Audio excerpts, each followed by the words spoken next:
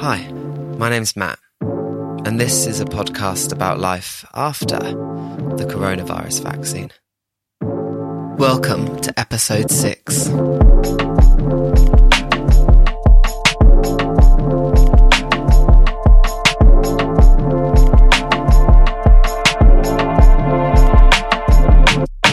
Loneliness is such a big topic. It's one I've slightly avoided addressing head-on, and although I feel like I've talked around it over the past few weeks, in today's episode I want to stare it in the face and talk about it directly.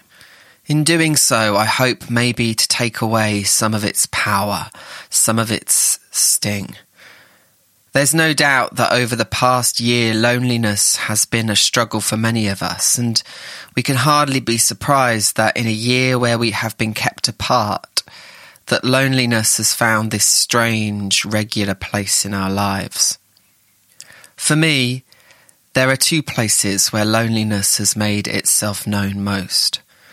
The first, weirdly, is in moments of happiness and celebration. It showed up this week, actually. This week at work, I found out that a funding bid which I had applied for has been successful. It was months of work and preparation, including many sleepless nights turning over tricky problems in my mind, along with countless hours of drafting literally thousands of words. And it all paid off. When the email came in, I threw my hands up in celebration. I typed in all caps to my work colleagues, and then I sat there in the same four walls and felt very alone. I missed other people. I missed the high fives. I missed the way moments of celebration break into the day, disrupt our routines, and make us come together to share something special, rare, and so precious. I had to raise a Diet Coke to myself and move on. It's been the same with birthdays and baby news and life events. We miss being alongside each other in those happiest of moments. If the times we would celebrate together are some of the times we miss each other most, the other for me is in times of sadness and loss. This was most painful for me last summer when my friend Emma died. I feel like there is something that nobody talks about when you lose a friend. There are, of course, many common and shared feelings when we lose someone close, feelings of shock and sadness and hurt and anger and loss. But there is also this feeling of loneliness that appears in the moments that only you and they would have shared together, but now no longer can. And this is going to sound ridiculous. It is ridiculous. For me, I have those moments of missing Emma every time I watch a James Charles video or see an outrageous Jeffree Star tweet or get recommended a drama channel video on YouTube with some Shane Dawson, Tati Westbrook, beauty guru clickbait thumbnail. Talking about makeup influencers and TikTok celebrities were by no means the most important or most meaningful of connections that I had with Emma. But they were moments we shared and bonded over and had layers deep private jokes about, which had built up over so many years. And when she died, they were all gone. And I miss her. And I miss those ridiculous conversations, and that feeling of loneliness creeps back time and time again, every time I see James Charles's stupid face.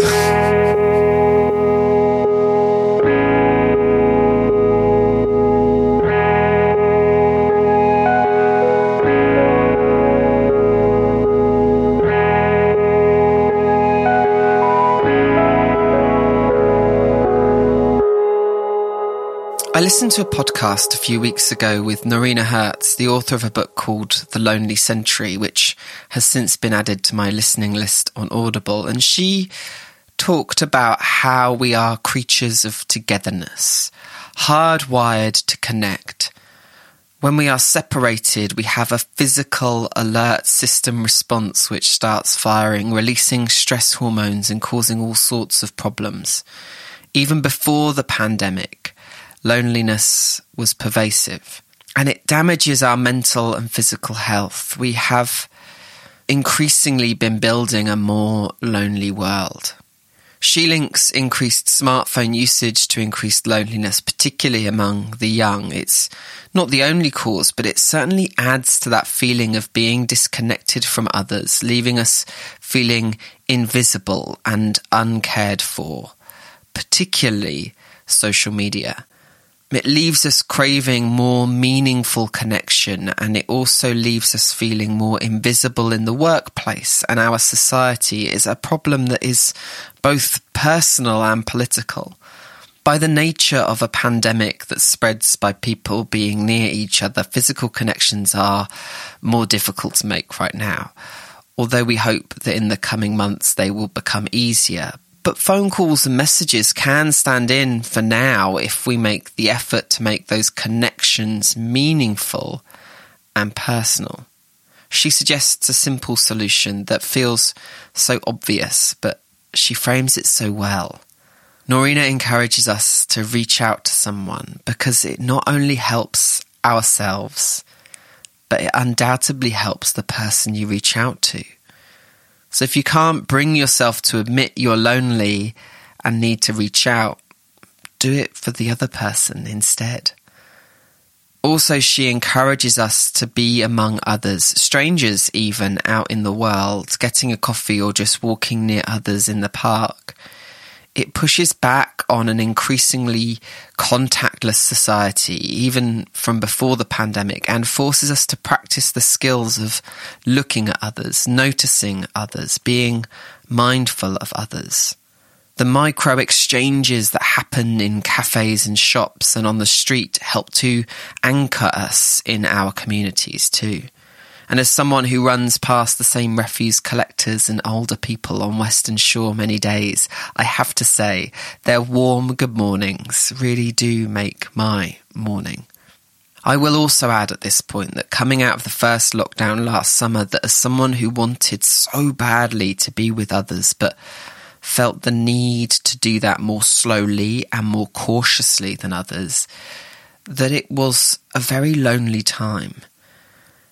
I have learnt from that, and this time round I'm much more determined to firstly keep being out in shared spaces, even if I am keeping my distance for now.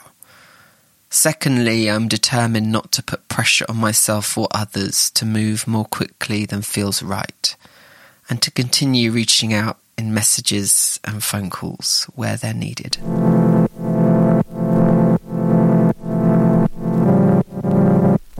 There's a trap we can easily fall into when it comes to loneliness, and I won't blame you for making it because I sort of have just made it myself.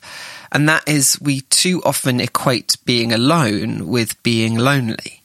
We can hardly blame ourselves. The two words share so many letters arranged in such similar ways, but they are not the same. I have felt very lonely in the company of many people, and I have felt very loved and cared for even though I have been physically alone. So if loneliness is not aloneness, then what is? I think of it as the need to be known and valued for who we are. And when that need is not met, we feel loneliness. So when I hear that LGBTQ+ youth are more likely to feel alone this lockdown than their peers, when I hear that they're more worried about their mental health than others, I am, of course, sad, but I am not surprised. Because all too often, especially when we are young and figuring ourselves out, LGBTQ+ people do not feel like we are known by others. And that in turn leaves us feeling like we are not valued for who we are. In fact, we often live in fear, real or imagined, and perhaps a little of both, that if we were to be known for who we are, then we specifically would not be valued, loved, or accepted. It's a bit of a detour here, but I'm going to go there anyway. This is why banning conversion therapy is a cause I care so deeply about. Sexuality and gender identity are not something that need to be forcibly changed, particularly in young people. And to do so is abusive and damaging, not just to those who have to undergo such practices, but to all LGBTQ+ people, and I would say to all people of all genders and all sexualities. Allowing conversion therapy to happen says to each of us that we may have to hide parts of ourselves that should not have to be hidden. And that only serves to make us all more lonely. The LGBTQ+ young people feel that most directly does not surprise me, particularly those that have to share their limited lockdown living spaces with others that do not or may not know, understand or fully value that part of who they are. I know that loneliness. I experienced it as a young person. I've experienced it as an adult. And weirdly, where time alone over the past year has given me some space away from being physically seen by others, it has given me space to become more comfortable in who I am. And it has made me more confident in being known more for who I am. I feel nervous about how that might change as lockdown lifts, and I am once again in the presence of other people. That was, I suppose, partly behind my suggestion at the end of last week's episode that we make sure we open up conversations about our lockdowns and our hopes and fears as we venture out again, so that we may be seen and known and valued and perhaps feel less lonely.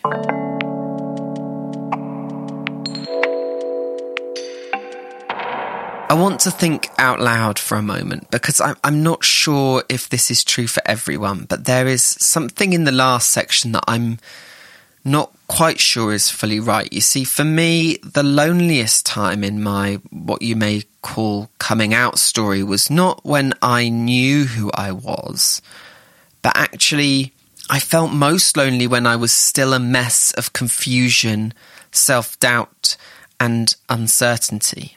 Because it's hard to be seen and known and valued for who you are if you don't even see or know or value who you are for yourself yet. When we are figuring ourselves out, we are at our most vulnerable to loneliness. There are moments in life when between two friends, words which really mean very little, which would not stand up to any kind of analytical scrutiny, which are, quite frankly, maybe total nonsense, somehow manage to express the inexpressible. I had such a moment many years ago with my friend Joey, and I'll never forget it. And I will always be so grateful for it. She was one of the first people I told when I kissed a boy for the first time. I was confused and scared and a total mess of emotions. And she said, "Nobody gives a shit these days." And it has stuck with me ever since.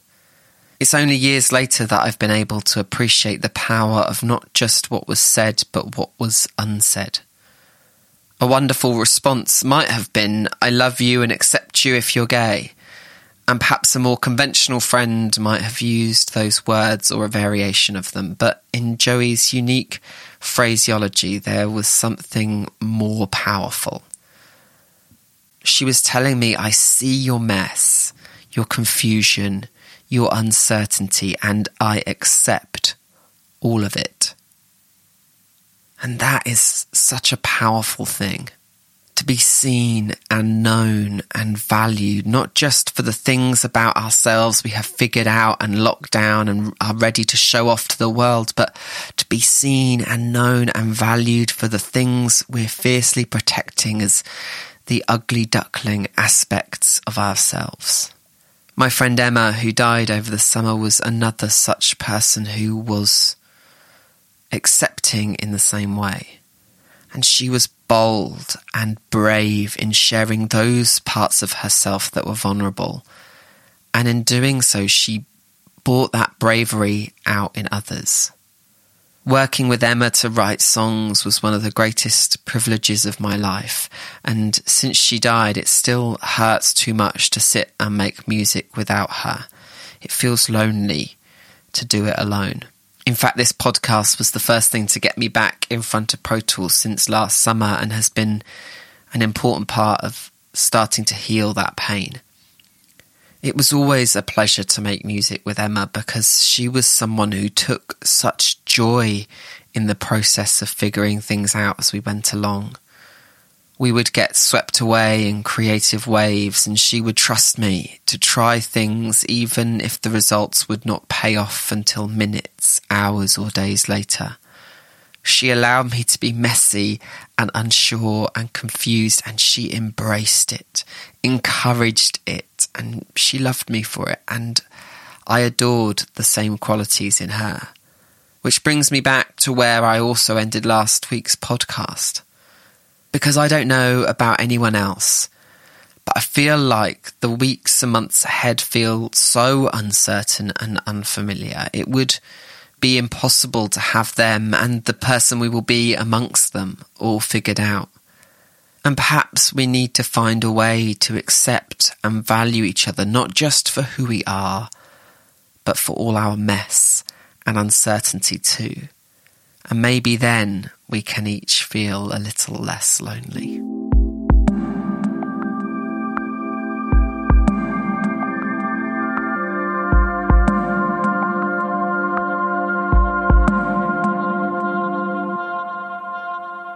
I want to finish today's episode with a recognition that so far I have focused on loneliness in relation to other people, being with them or not, being known and valued by them when they are around or not.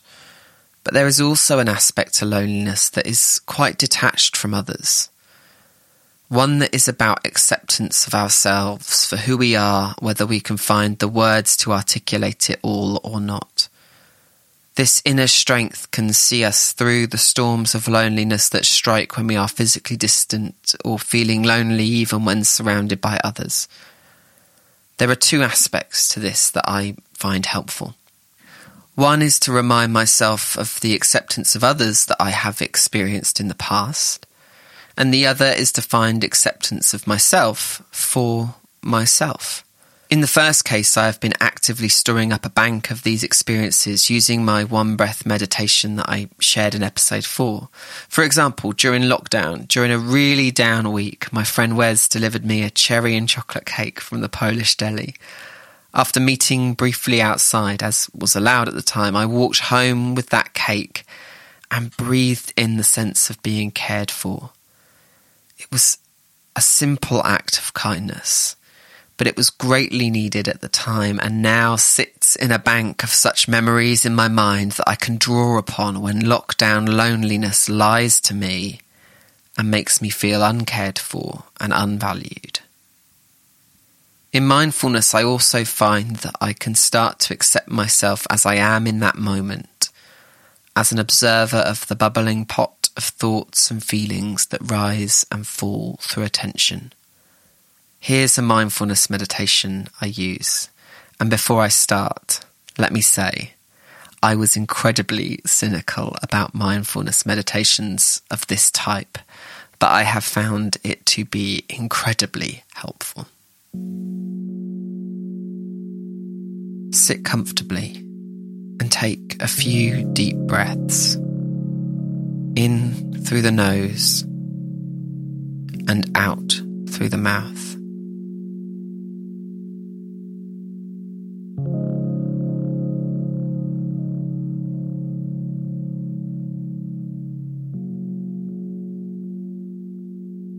And with your next outward breath, gently close your eyes if it's helpful to do so.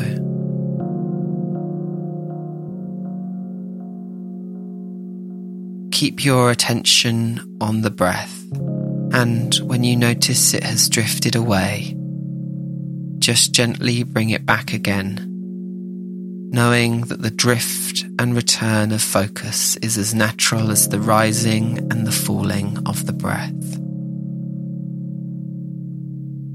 Notice how you have enough air to breathe. Notice your body and how it feels supported by the ground and seat beneath you. Bring to mind a time you have felt cared for or have cared for someone else.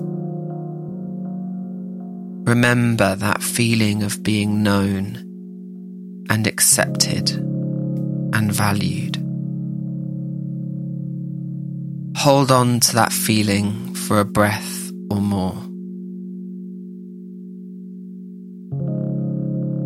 Find a name for it.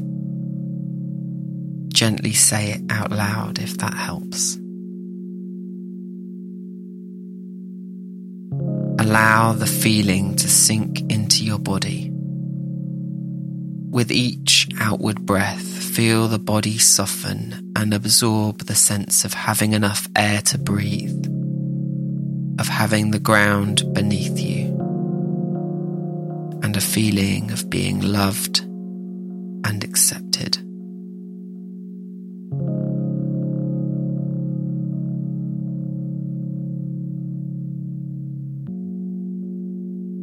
And when you're ready, open your eyes again.